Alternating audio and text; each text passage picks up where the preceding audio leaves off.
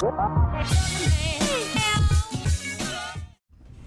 to our next guest, Jeff Meilander is the founder and CEO of Redwall Prints, kind of by Milwaukee-ish area. He's focused on growing his business from starting in the rock band back in 2004. I'm going to let him actually tell you guys about where he's at today and the size that he's grown it to, and we'll dive into some topics from there. So, Jeff, come on up and welcome. Thank you.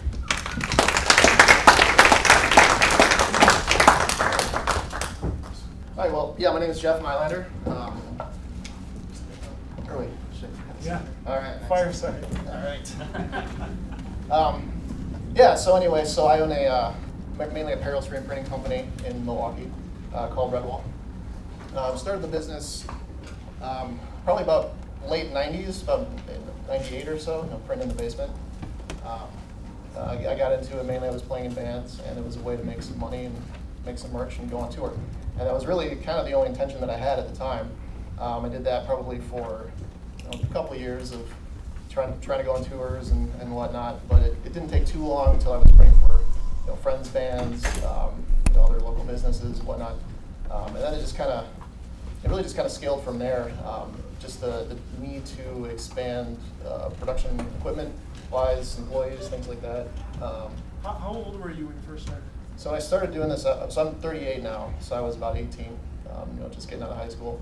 So yeah, started in the basement. From there, it wasn't long, probably about 2002 is really when I got more serious about it.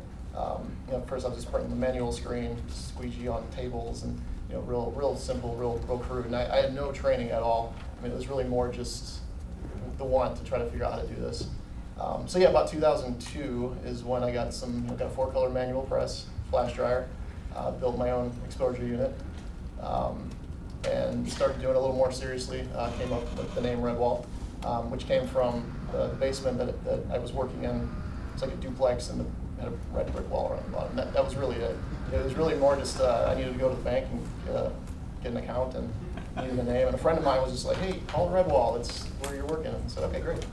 So that just kind of stuck. I always thought that maybe I'd change that down the line, but again, not really an intention of doing this as long as I've done it.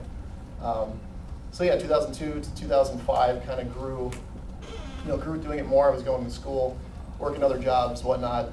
2005 is when I jumped in full time, quit all my other jobs, was done with school, and just said, "This is it. I'm gonna go for it." And at that point, it was still just me working on a manual, Blue Max 3, and some just old M&R equipment. And then again, just as things grew, I've always been pretty driven to keep up with customer demands, and printing for bands and entertainment industry and whatnot. It was always, especially then, talking like early 2000s with big prints, as big as you can, water-based discharge, lots of colors, difficult stuff to print. So that was, really the driver. I was like, okay, I got to get bigger equipment, got to get an automatic equipment, and 2007 is when I got into that whole world, and that was obviously a big jump, depending on how many of you here are running autos. I mean, going from manual to automatic equipment really does change your life. And that was obviously a big step there that kind of forced the need to have employees. And again, it wasn't long until I was adding my second and third and fourth auto. The building I was in at that time was about 3,000 square feet, but I ended up kind of taking over sections of it, about 7,000 square feet when I moved out of there in 2011. And at that time, I had about 25 employees. We run 4 autos out of a 7,000 square foot building, and it was just kind of a nightmare. But it was still, it was good. Then moved into our next building. We actually purchased that building, and that was in 2011. And we were up to 6 autos in there. And then in 2015, moved into our current building, which is just under 100,000 square feet, where we run 14 autos, 5 manuals. Actually, I'm in the works of purchasing an embroidery company to bring embroidery in-house as well. And we have about 75 to 85 employees, depending on the time of year. So that's kind of a quick rundown. That's how we got to today. Let me go back real quick. The first auto purchase, I think, as you mentioned, is a very cool jump up. If you could talk about the financial decision. Yeah. Did you buy new or used? What was your mindset going through that? Sure. Yeah, I bought very used. Definitely was very used. It was a Challenger 1 from probably 1989. It's probably one of the first our Challenger 1s ever made. I think I paid about, I think it was about $7,500. And yeah, it was a big decision. I actually didn't even have a place to put it at that time. I was still working out of like a 600, about 700 square foot, like a storefront where I lived upstairs and worked downstairs. But I knew I needed to do this, and I came across an auto down in Indiana, and I just went and got it. And again, I really didn't even know where I was going to put it. I found a warehouse where I thought I was going to move, but that didn't pan out. So I actually moved this press maybe 2 or 3 times before I actually found a home for where I was going to keep building the business. And it just was, again, it was one of those things where I just knew I had to do this to continue building the business, get more production, more volume, and really just keep up with customer demands. I forgot to ask, what instrument do you play in the band? I drums, I started, then I played guitar. Okay, very cool. So purchased that, was that, you just paid cash for it off the? Yeah. Okay. Yeah. And so brought it in, set it up, it was just you still? It was me, no, it was me and, yeah, pretty much just me. There was one other part-time person that kind of worked with me a little bit, but it was pretty much just me. But as soon as we got settled in that location with that equipment, I ended up with 2 employees pretty much right away. Where'd you find those 2? One of them was my soon-to-be sister-in-law. She was my wife now, but girlfriend at the time, was okay. sister. And then another guy that was just a friend from playing bands. It's the kid that was interested in the whole process, and he just wanted to just print shirts. Got it. Yeah. Now, so it's just mainly, so him obviously was a friend. Her, was that like Craigslist or just through friends too to find something? Oh no, yeah, this was like a family friend. Oh, okay. Yeah, this was just just real organic as far as Gotcha. And then as the business started to grow, it seems more focused on contract customers, right? Yeah. Is there a mix of? Yeah, so starting out, it was definitely all direct, so, and that's another thing too, I guess just contract, that's one thing too that confused me even when I started doing this, is when people would say contract printing. I thought that meant you had a contract to print, and you were like locked in, and you always had that work. And then kind of came to find out, no, contract printing really just means that you're kind of like the guy in the back that no one knows about, and you're selling business to business. Yeah, I mean, it really just means you're a contractor. They're going to provide the shirts, they're going to provide the art, they're going to give you a PO, and you're just going to print what they tell you to print. And I really fell into that mainly, again, just looking for opportunities as I was growing. There were other shops that were either closing down or have layoffs and things like that. So I started to kind of like see these things happen and try to bring in employees that were either facing layoffs or just their shops were closing down or whatnot. That really helped to get experienced people in quickly. And that was definitely, that there were a couple times that things like that happened, and that definitely helped to, not only bring in the employees, but in some way bring in the business as well. Was that word of mouth that you heard about the closing? Yeah, definitely. Was that like 08, 010, or? Yeah, we would be talking, right around then. Yeah, 2008. In 2008, I was still small, just growing. I really didn't. I was just cruising right through that time period right there, which was great. But again, some of these larger shops weren't doing so well, and I think that kind of allowed me to not only find some business, but also find employees, find business, and kind of pick up those pieces as I was continuing to grow. So that's really in that time period there between 2007 to 2010 is really when I went from me and 2 other employees and me printing on a press every day, 14 hours a day, to bringing people kind of pretty quickly. And as I got equipment, I had to find people to run it. So I was up to probably about 25 employees within that 2 year period right there. So the transition between going direct to consumer and transitioning to more contract, when did that happen, or how did that happen? Yeah, and that's partly having the equipment, I suppose. I've always been I like equipment, I like production, I like to see things moving and volume, and it's great when you see presses just slamming out shirts. I think that was part of it, is just kind of coming from working for bands, local businesses, whatnot, but then seeing this whole other kind of animal of promotional products industry and of resellers and just marketing firms and whatnot that were they had this need. They were they wanted to supply the shirts, they wanted to give you the artwork, but needed the printing done. And I think really having the equipment and wanting to fill the equipment is really what started me getting kind of down that path, where it was like, okay, you're not making as good. The margins aren't as good on contract work because you're kind of the middleman, and sometimes you're the middleman of like 3 other middlemen. You're kind of at the bottom of the chain, and but it was a way to just kind of keep things working, keep the machines running, and keep people working. And but once you I kind of got a taste of that, and again seeing the volume and just the production, and again being really interested in the equipment and just the process, just want to keep growing it. And a lot of it then too is building this customer base of contract clients that were then asking for higher volumes or faster turnarounds or higher color counts, just more specialty printing, things like that. And that really just pushed me. I hate saying no. It just drives me crazy when a customer wants something and I can't do it. So that's really how I've kind of just kept growing to where I have a shop now where we can pretty much say yes to virtually any screen print apparel technique, whether it's volume or high color count, simulated process, full color, discharge water-based, special effects, all that kind of stuff. We pretty much can do it all. A lot of what we do is actually print for other printers now as well. Printers that get in binds where, kind of like where I was, where if somebody, I think back to when I was printing on a manual, me myself would get a job for 3,000 shirts before color front, 4 color back, and that'd take like a week and a half in some cases, right? And it's just grueling work. And looking back now, it's almost like if I had options to contract that out and not kind of hold up the rest of the production flow, that would have been good. So again, we do that for a lot of printers now. Part of our client base is other printers that are just either in capacity. It's usually capacity issues. It's when somebody lands a 30, 40, 50,000 piece order and they just can't do it. So you talked about buying the equipment and then wanting to feed the machine in a way. Yeah.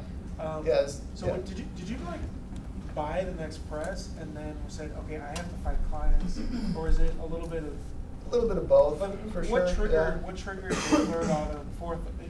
Sometimes it was just seeing a good deal on it. Seeing something that was for sale or somebody that I knew that was selling something, and being like, yeah, I'm not going to pass it up. That's kind of a, if you build it, they will come sort of like mentality, and it definitely did kind of.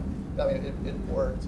But at the same time, it's also nice just to have different presses for different capabilities too. It has this more kind of like smaller order jam press. The manuals do a certain thing, autos do another thing. We kind of still treat our shop that way now. We've got really high color count presses. We've got all press Alpha 8 that's dedicated just to all over printing, and it just helps to kind of have that equipment to facilitate whatever comes in as quickly as possible.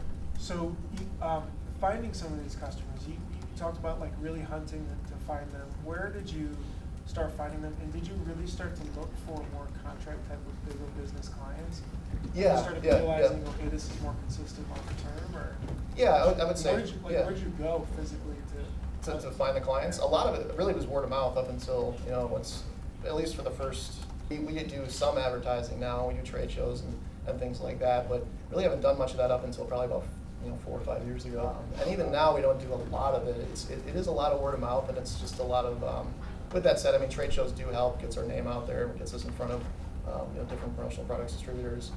The whole promotional products distribution industry, and there's a lot of just small mom and pop shops out there that are, they're not printing at all, they're just out there trying to sell the product, trying to sell shirts to whoever, and that really is our sales force. So, if we can keep them educated as far as what we can do and deliver on time and give them the best product, that really helps them to be able to sell more. And, really our sales force is all of our customers, in a sense. Sure. I guess first, what does your day-to-day look like now? And then what did it look like, or like, how did it change, do you feel like, over time? Yeah, starting and knowing every single aspect of a business and then trying to delegate and give up pieces of it is, it was really hard for me.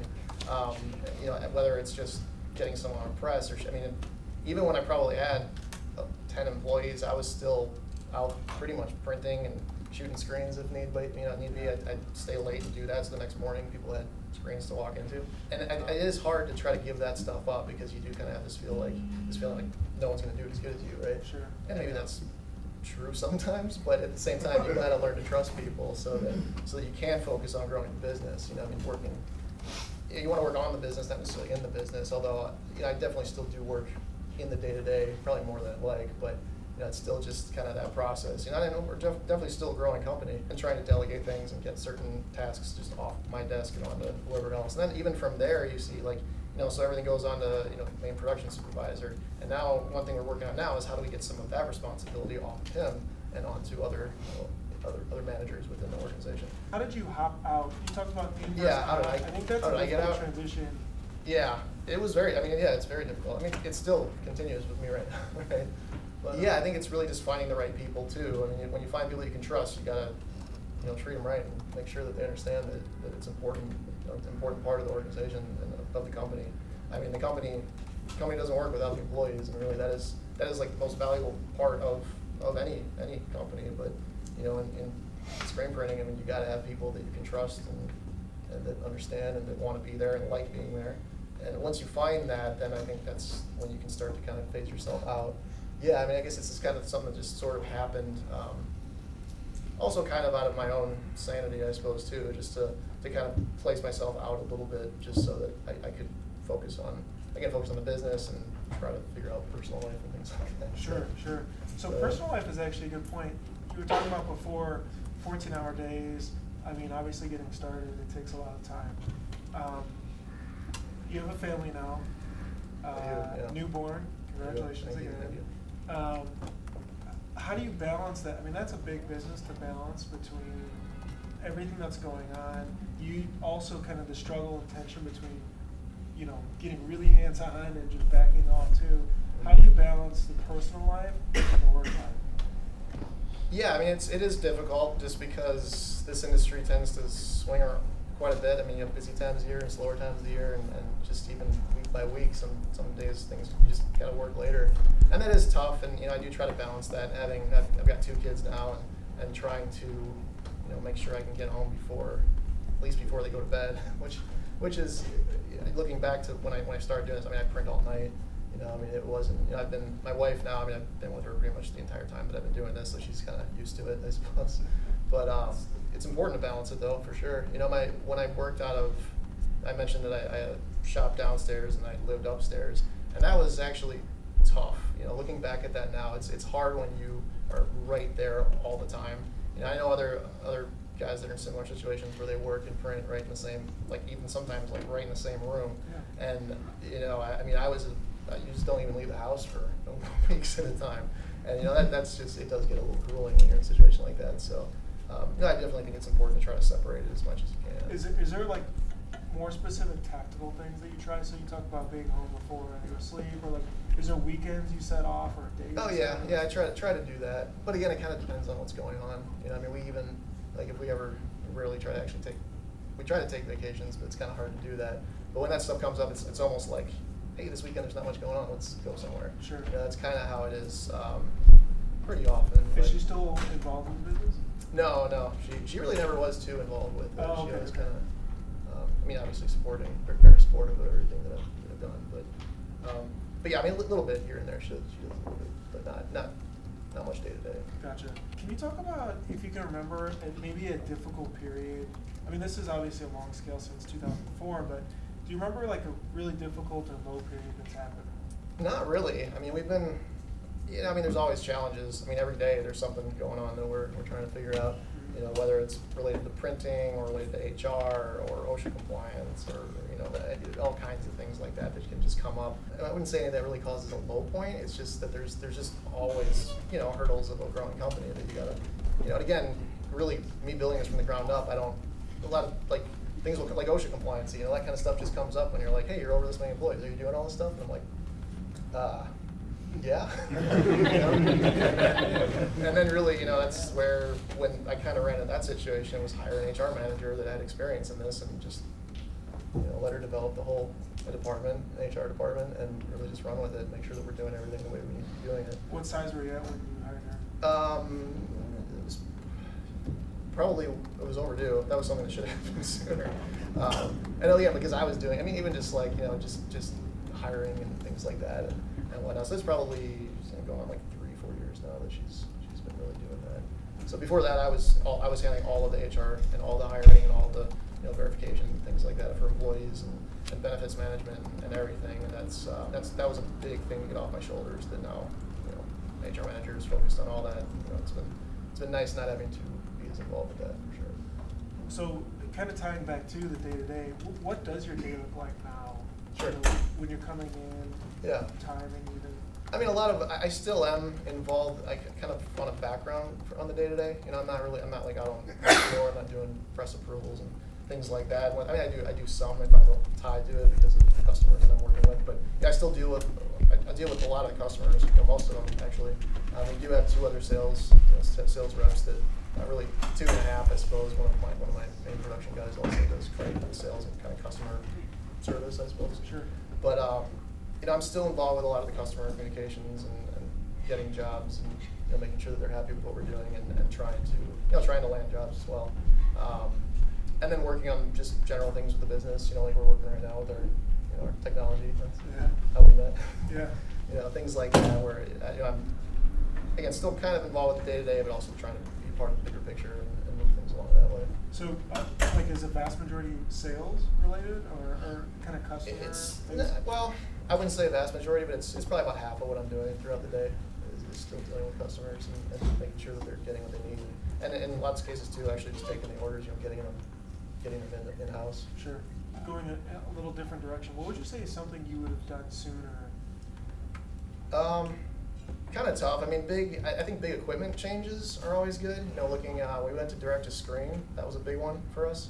Went to direct to screen pretty much right when M&R came out with the STE, which is the direct to screen that has the exposure built into it. And that just changed the way we did everything. I mean, we were still shooting film even with like 6 autos, and we didn't add any more presses when we brought in the direct to screen. That just made everything run faster and smoother, and job recalls just.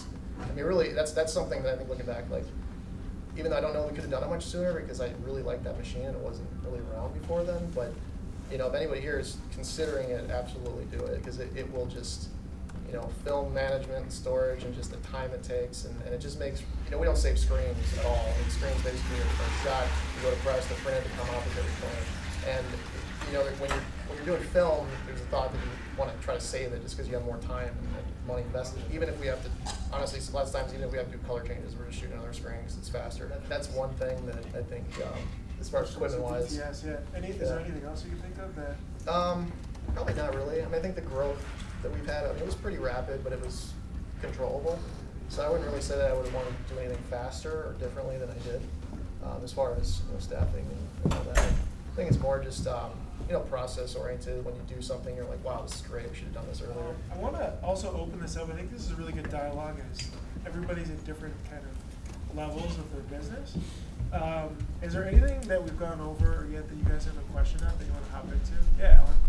So on the OSHA you're talking about, does your HR person also serve as your OSHA compliance person and make sure that, because those are related but not? Well, when we get into, it's up. I mean, I expect my HR manager to be up on everything that we're doing and have knowledge of what we have to be doing as far as OSHA compliancy. But if we will bring in, actually just bring in our insurance company. They'll come in and do audits and just kind of make sure that we've got all our documentation in place. Payroll providers sometimes will do that.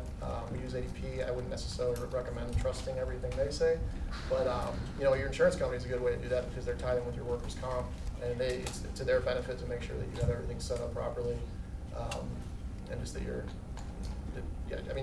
not even just benefits providers as well, because it kind of ties into just compliance in general is your hiring practices. If you're offering 401k, health insurance, things like that, are you doing all your notices properly? Is all that running the way that it should? So yeah, my HR manager kind of oversees all of that, but then I, with her as well, we'll work on outside consultants, I suppose, that'll come in and work on that kind of thing. So with seasonality of that, are majority of those team members full time? Are they temp or? No, pretty much everyone that works for me is full time. Okay. It's hard to have part time because everyone's working in a press crew. So you've got, and because of the seasonality too, everyone wants overtime for the most part. So and it just happens in this industry a lot. People have to work 10-hour days. So full time is pretty much what we try to require. We will have part time sometimes for things like occasionally like art department, or we do digital printing as well, like DTG printing. So sometimes that we can, because that's a more like one person can run one machine. But really anything running on automatic, we really have to have like a set team of people, and it doesn't really work when someone's going home before the rest of them. So if there's a large order that comes in, a bag and tag, are you moving people and cross training? Yeah, we definitely do a lot of cross training. Not that on the packaging side, our catchers will know how to package and different packaging requirements for different customers. We do cross-train to some degree, and we try to, that's something we're working on, is trying to have more of that, even as far as having our press operators understand that, because they're most likely not ever going to do that. but it's still important that they understand the process and what's happening after they're done with what they do. Because that's, it's easy when you have a shop with that many people, they don't communicate, they kind of just don't communicate the way that they should, and then people are pointing fingers at why there's mistakes. So it's just important that everyone understands the whole process of how a shirt gets. Is that something you take people out of and say, okay, hey, today's an education day, or like how are they getting into Not really. It's really more just kind of hands-on. Let's say, okay, you've been here working as a catcher, we're gonna have you go work as okay, so you're physically moving them. Yeah. And how often does that happen? Not as often as we kind of like to do it, because with customer demands and tight turnarounds, and sometimes we just don't have the ability to do that. But it's really every time we're trying to. A lot of times it's also kind of just trying to see like who can do what, and make sure that the people that are working there are in the best place that they should be. Gotcha. Yeah, Don. Do you recommend ADP? Like, does your HR manager use that and her own resources? I mean, Well, for payroll, we just use ADP. I don't know, we have a lot of problems with them, to be honest. But, I mean, as far, and if you're just looking, it depends on what you're looking to do, I guess. If you're just looking to do simple payroll, and it depends on the size of how many employees you have and whatever, I think it's not a bad option, just because it's real kind of cookie cutter, like here's your payroll. I mean, does she use a lot of those resources, like the benefits and all stuff? that kind of stuff. ADP? Yeah, and we actually recently moved on to their comprehensive services platform, where we're supposed to be getting more. It's like $150 a pay period or something. Yeah, but we pay per employee. I'm not sure. I don't even know what it is, but I mean it's more. But the idea there is that we do get the support when it comes to anything really, even like having another set of eyes on like employee handbooks and things like that. Like there's people there that will, and they have OSHA compliance people as well. They've got health and safety compliance people. Just kind of there's more resources that you can use. But with that said, they're still a huge organization. And sometimes you kind of get lost in the mix. Very cool. Yeah. You mentioned that you just brought embroidery in the house? Working on it, yeah. I actually just signed the deal this week. So yeah, basically it was a kind of a mom and pop embroidery company. They think they've got about 5 machines and a few employees, and guy was looking to retire, and I kind of seized that opportunity to buy it, and then we'll be bringing it in house here probably within the next month or so. I'm just wondering, like, what specific factors you considered when you were just thinking about that? Like, how long did you wait? Yeah, well, we did embroidery probably about going on 7 years ago now. We did embroidery for probably about 3 years, but it wasn't, as we got into more of the contract side, it became more difficult. Embroidery contract, just like screen print contract, really, I mean, the volume is important. And I only had a 6-head and a 2-head, and it was older machines, so it was like, we want to upgrade these machines, put in more machines, dedicate to that, or really focus on the screen print side. So at the time when we got out of that, it was really, let's focus on expanding the screen print production, getting in bigger presses, faster presses, more capabilities on screen print. I also added DTG. We have a couple core needs that we run, and that was sort of a decision, which way do I want to go right now? And at the time, I think it was the right decision. It made more sense to keep focusing on the apparel. We just want to print a T-shirt any way a customer wants it, right? And when the time was right, get back into embroidery. And we've got a lot of customer demand for it. We always have. Customers want that one-stop shop where they can get, and you don't really want them to go split it, because that other place might also screen print. So, Do you do promo then as well? Not really, because it's not really we're mainly contract. We do a little bit for long-term customers. Like, we've got a customer, because we are probably about 90% of our volume is contract work, but we still do some direct work, mainly for the customers we've had for a long time. Again, starting this, what I was doing, it was all direct. I mean, I still have some of the same customers that I've had for 15 plus years. So, if they're looking for pint glasses, we'll figure out how to get them pint glasses. You talked about kind of growing it and then assuming people are going to come, and that worked out for you. Talk about like buying versus renting, leasing, financing equipment as you started to go from small business to big business. Yeah. Were you working more on debt if you were? No, actually, that was kind of a goal the whole time for me, was to try to avoid debt as much as I possibly could. It's always kind of been, you work real hard, you make some money, you go buy a press with that money. And that's kind of the way I've always done it. There's been a couple, we bought an 18 color Challenger 3 that was about $250,000 a few years ago, and that I did take financing on. It's been paid off now, but I did on that one. That would have been a big hit. But everything else that we've added, for the most part, it's just And is save that up what and you, do it, you know? what you attribute to safe scaling is Yeah, being able to absolutely. buy in I think cash? so, because it is a risky industry. It really can be, especially when you get into contract work and higher volume. And if you're sitting with these huge finance, you're getting bills every month, and if you're not able to pay, you get the slow times a year, and that was always a kind of a fear of mine is what's going to happen if we get to that slow point and we can't pay for our equipment. I mean, that's a horrible feeling. So it's really more just do it when the time is right and when we can afford it. Same with buildings. I mean, that's a big thing too that I feel like I strongly believe in is that I've owned the last two buildings, the building we're in now and the last building we're in, and that helps a lot too, because if you can find the right deal and position yourself well that way, you could be, I mean, where I'm at now, it's probably a third of what I would pay if I leased the building I was in. My bottom line cost of what I'm doing there, and even that just helps a lot with just kind of the security as you're trying to scale it. And that said too, I mean, I like real estate. It's another thing. I mean, if I didn't do this, that potentially is what maybe I would be into doing. The building that we had before, I mean, I bought that building, turned it, kind of renovated it somewhat, turned it into a production facility, and I sold it for well over, probably twice what I paid for it, only like 3 years later. So even things like that you can kind of be doing. As a large contract printer, which is kind of a love-hate relationship, I'm sure. What's the biggest issue you run into as the business owner, taking on a lot of contract work, and what's the biggest issue your employees run into? Because it's probably different. Well, I think it's true in our industry is just really time sensitive, and everybody wants it tomorrow. I think it's harder in a contract world because the numbers can be higher, or the demands can just be faster because there's more people involved. So that the customer might place that order, but then my customer doesn't necessarily tell me for 3 days after their customer placed the order, but they still expect it by that Friday. So a lot of time crunches, I mean, that's probably one of the most difficult things that we deal with. And the fact that we're not ordering the stock, and that's something that I understand that everyone thinks they're getting a better deal, and that they're not, we would have to mark it up if we were buying it because we're floating the cash on it for however long. It makes it difficult when you don't know necessarily.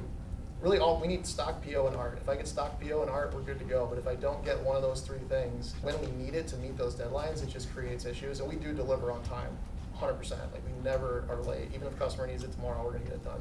But that does put a lot of strain on the employees and just on the shop in general. And that's where we're asking people to work 12-hour days just to get things done. A lot of that is just because our customers didn't quite prepare. Is everyone supplying their own individual purchase order, or do you guys have a certain? Yeah, now everyone kind of does it their own way. That's another thing that we're kind of working on, trying to figure out a way to, Bruce might be helping me with that, trying to figure out a way to give our customers something that they can use to kind of standardize it. But a lot of companies are set in their ways. They do it the way that they do it. They use multiple printers, so they can't, necessarily. They don't want to do it differently just for this one guy, right? So they have their ways of doing it, and we just kind of have to adapt with that. And that can be tricky too, because you kind of got to learn. This customer likes to make this mistake, this customer makes this mistake, and you kind of have people involved, the artists and the order entry people just kind of know what to look for. But really, I mean, when it comes down to it, I mean, if we get solid PO that's got all the information about when to ship, how to ship, when it needs to ship, where the stock is coming from, and then the stock gets there when it's supposed to, and we have our art and it's approved, right, when we send the approval, we're good to go. But most of the strain is just getting the information from the customer when we need it. On the team management side, so asking them to work over or a little bit in that higher stress or shifting them around, are there things you do to keep people amped up over time? Or most people are just willing to do it, especially the long term. People that have been there for a long time. I mean, some of the guys that are working for me, and they've been doing this for 10+ years, and they just kind of know. It's just kind of how the industry is. Plus, they look at an opportunity, they're getting paid more. Majority of people are very eager and happy to do that. But some people can't, so typically we're doing overtime. We have people sign up pretty much to understand that they are going to be doing this, so they don't just not show up. On Saturdays or something like that, we have sign-up sheets so that people kind of are on the hook for coming. Otherwise, if people go off Friday, then they don't show up Saturday, and you're expecting them to be there, and then you can't run your production. Communicating with employees and just making sure they're on board for it. Sure, gotcha. Yeah, back. All right, so I have two questions, one to you and one for Bruce. The first one for you is, we're in a much smaller market, South Carolina versus, you said, Minnesota, correct? We're in Milwaukee. Milwaukee, Yeah, so we do about 60-40, contract versus retail or our own customers. And so a lot of problems we run into, you know, our contractors, you know, they rely on us to get a job done, and we might have somebody come in and say, hey, we need 2,000 pieces by this Friday, but we can't take on our own customers. Yeah. So how do you, you know, slice that, say, hey, contractor, you gotta be put on hold, or how you manage that? And then the other question for you, Bruce, is, will y'all ever have a portal where contractors can go online and have their own portal versus just seeing their jobs, or where they can go and upload their artwork and PO per So se? become the customer. Correct, Yeah, for the contract. Instead of us having to import it all in, you know what I mean? Well, I think the first part of your question there, and that's kind of the reason why I've scaled to the point where I have, or where I've gotten, is because we do have a lot of capacity, and that happens all the time. I mean, it's almost a busy time of year. It's a daily thing where we're trying to just shove something else in there, and that's really what it just comes down to, trying to just schedule it as best you can and have the capacity to do it. Because again, saying no, I hated that, and when you run even 6 autos, it was tough to do that. Where we're at now, it still can be tough, but we do have the firepower to get pretty much anything done. Occasionally, we will have to. I mean, again, it's rare, but sometimes we do this. If someone comes at me on a Friday and wants 50,000 shirts on by Monday, and we've already got everything booked, you know, I'll have to just we'll pass on stuff like that, which I hate, but you know, sometimes it just happens. Do you try to manage, like, do you try to work with the customer to try to manage any expectations with that, or is it's just how it goes? It's kind of just how it goes. Especially our stable daily customers. I mean, if we say no, they're just like, what? Like, what? No, you can't say no. You already said yes, and that's good. I mean, that is the relationship that I want to have. So we just get it done.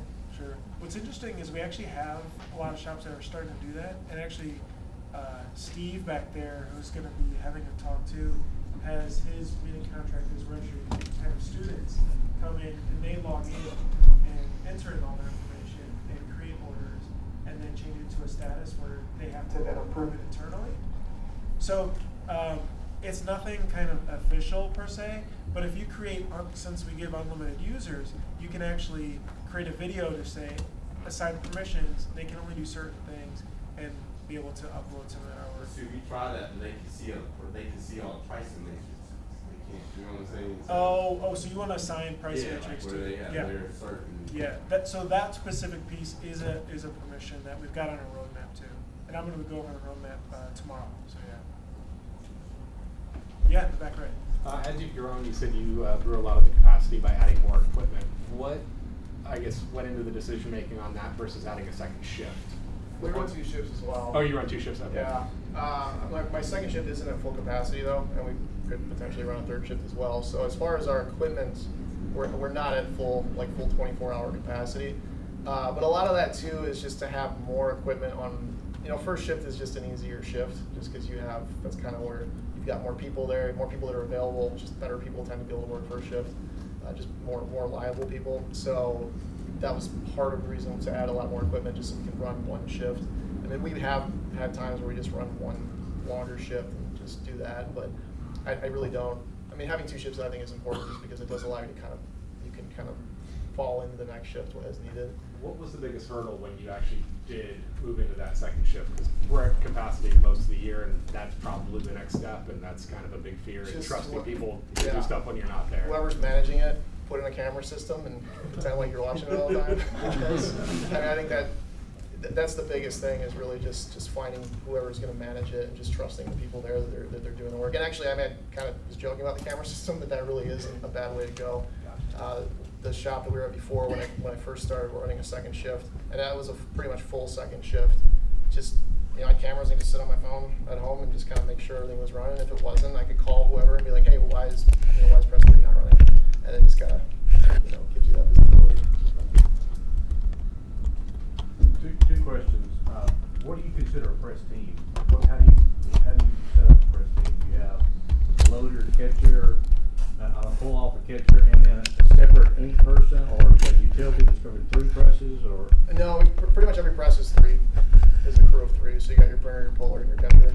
Are they inking their own machines, or do you have a utility? No, they're doing their own. Yeah, we've kind of played with that, with just having a setup, basically a setup person just going around setting up the jobs. But you can train people to do that. It shouldn't be something that people can't do, because then they're just kind of either they're down or you're trying to jump in between machines and you have presses. Yeah, I mean, we have played around with ways to do that, but I think it makes more sense just to make sure that you have a press operator, and they can then train their pullers as a team, set up their jobs. We do have an ink room manager, so he checks on inks and makes sure that everyone has their inks and just kind of keeps the flow going so the presses stay up. If you're running the long run, you're having to stop to re-ink the screen periodically. Yeah. So your whole press is down. Everybody's down. They'll just stop, but it shouldn't take that long. Are they inking they're inking it themselves, or is your ink person doing that? No, they're doing that. Yeah. And then you were talking about that at some point you were still doing most of the art.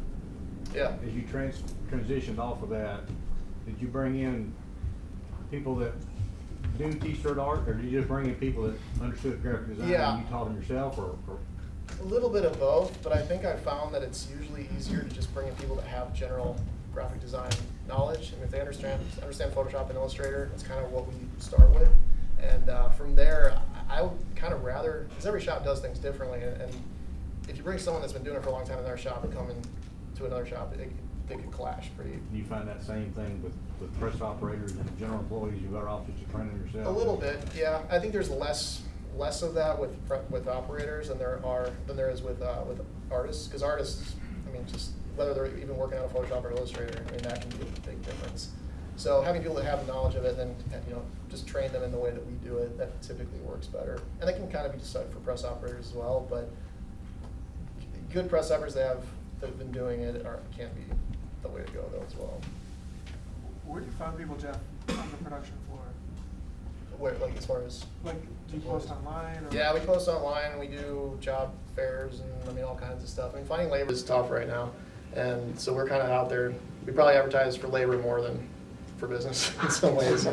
So yeah, it can be tough, and so we try to just find people that are good, want to work, and then try to train within as much as we can. A lot of my press operators started as pullers, and they had no intention of doing this however many years later, but that's just what they do now, which is great. Where do your pay scales start for your pullers, or not necessarily your seasoned people, but when you're bringing people in and you got potential? It really kind of depends. I mean, it's going to be somewhere between like $8 and $9 an hour probably is where we would start.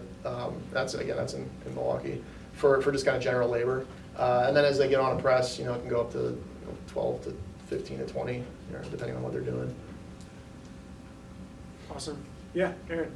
I'm wondering how your shop absorbs the training period for new employees, and then kind of like a second part to that question, where's your leniency as far as mistakes? Are you pre-strikes you're out, or you cost me money, you're gone, or I hear you and I understand, or and how does that tie into training and Yeah, so I mean, we train pretty quick. We get people into it pretty quickly, and most new kind of general labor, depending on if we're looking for packagers or catchers or really pullers or screen room. I mean, wherever it is, they'll go in. They'll be working with somebody else, whether it's a dedicated training person or potentially just the operator that needed the person at the time. But we do have 2 people there that are operators that are kind of our dedicated trainers. So are they teaching an SOP?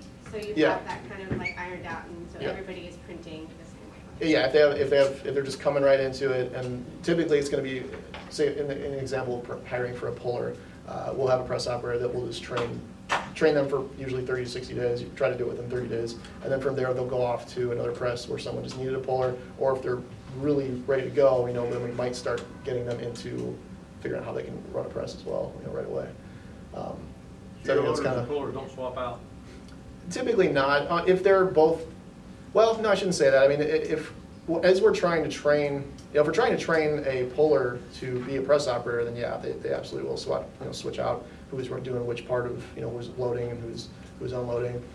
Big runs too. I mean, if someone's just running a jam all day long, if they can both load, they'll switch just kind of for the ease, just to kind of absolve the fatigue of loading the shirt all day.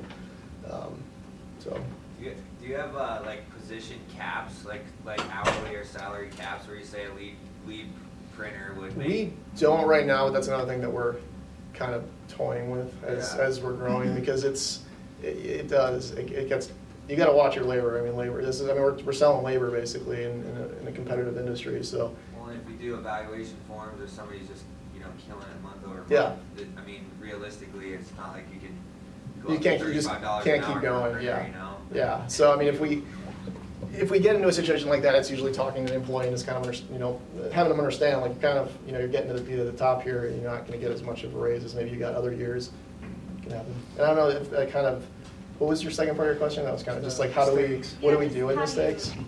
Do you have like a standard way you process mistakes? Or sometimes I struggle with, like, I feel like I know one person tends to make this mistake a lot, so I'll be harder on them than somebody who is, you know, I consider to be a stronger.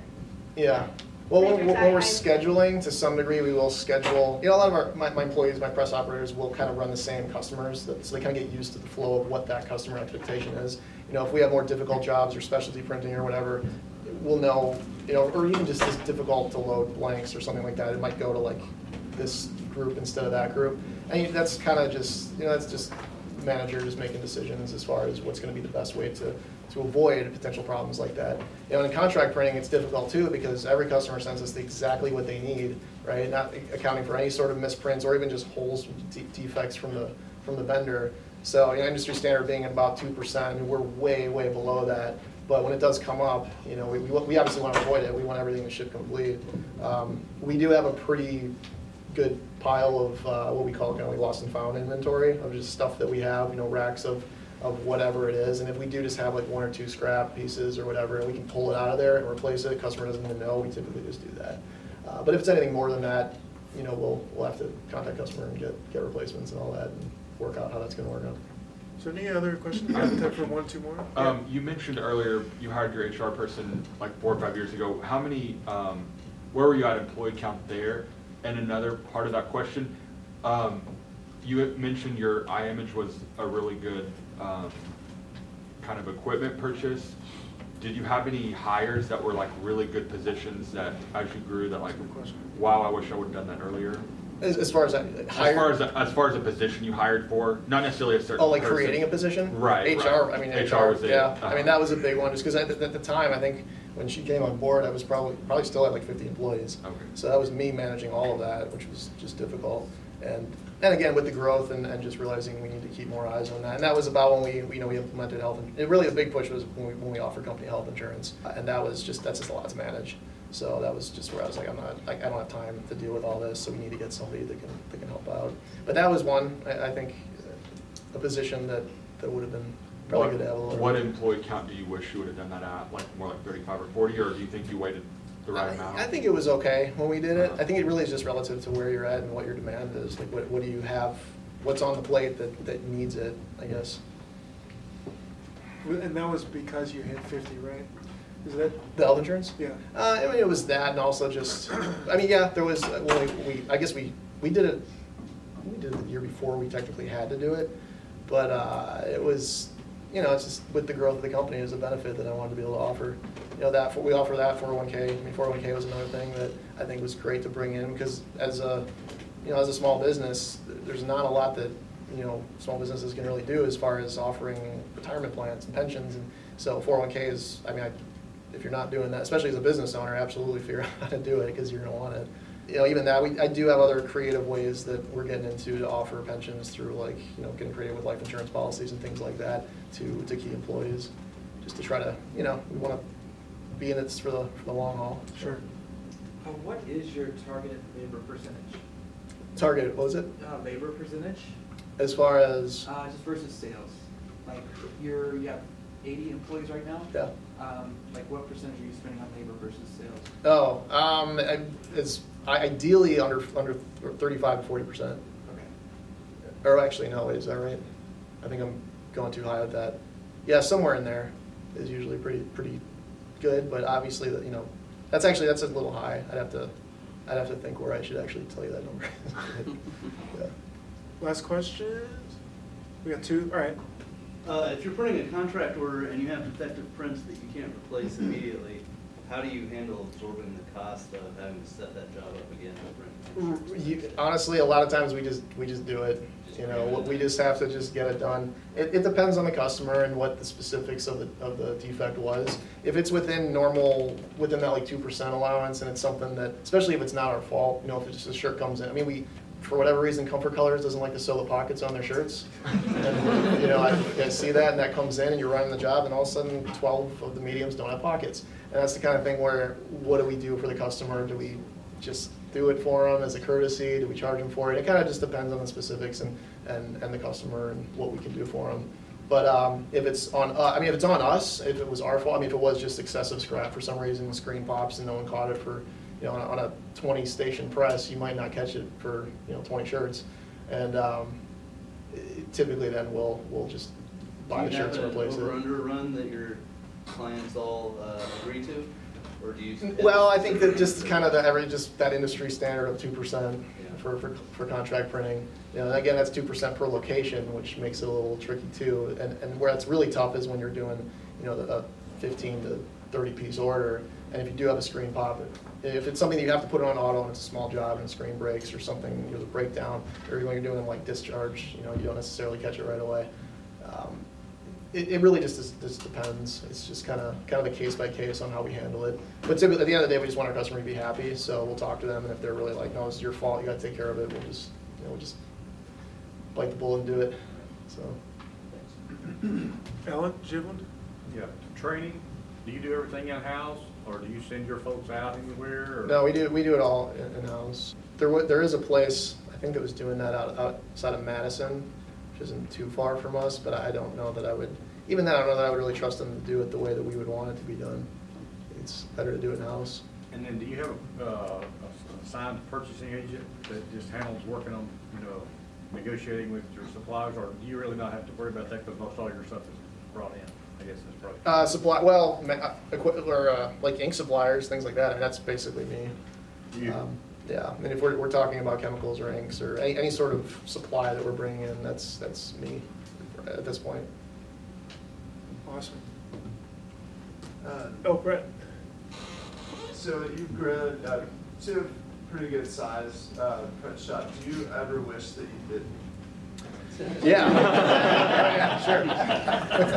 No, that's a good question. And it's true. I mean, there are definitely days when I'm like, man, I wish I had 2 autos and didn't have to worry about all this.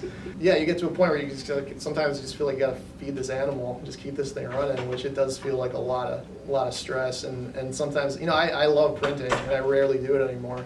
You know, we do live print events, which I've done forever, where we go out and set up on the street and print shirts. You know, whatever, we just got a little conveyor dryer that we wheel out to do it, and I do that. Like, I actually go out and print that. Sometimes I do this and I'm like, man, this is just, I kind of miss doing more of that kind of stuff, and even in the shop, just printing.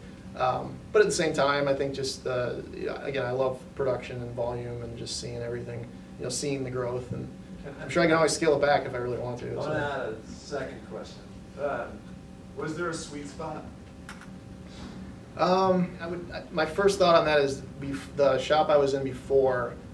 The margins were really good because it was a really low overhead because the building was a lot smaller and we were just packed. I mean, we were packed to the point that every day we had to like come in, and I had like 2 guys that would just spend the first like 2 hours of the day just bringing stuff out in the parking lot just so that we could like work for the day. And I mean, we would rent trailers and we would use other customers' trailers and like fill it up at the beginning of the day and take it out at night and whatever. And that was like you know, the margins were great doing all that kind of stuff, but it wasn't sustainable long term. It was just a lot of stress on everybody and on me and whatever. So I mean, I guess maybe, yeah, I mean in that 4 to 6 auto range, it was a little more like easier to manage, I guess. But I don't know that it was like long term sustainable to be able to say yes whenever you want to get something done.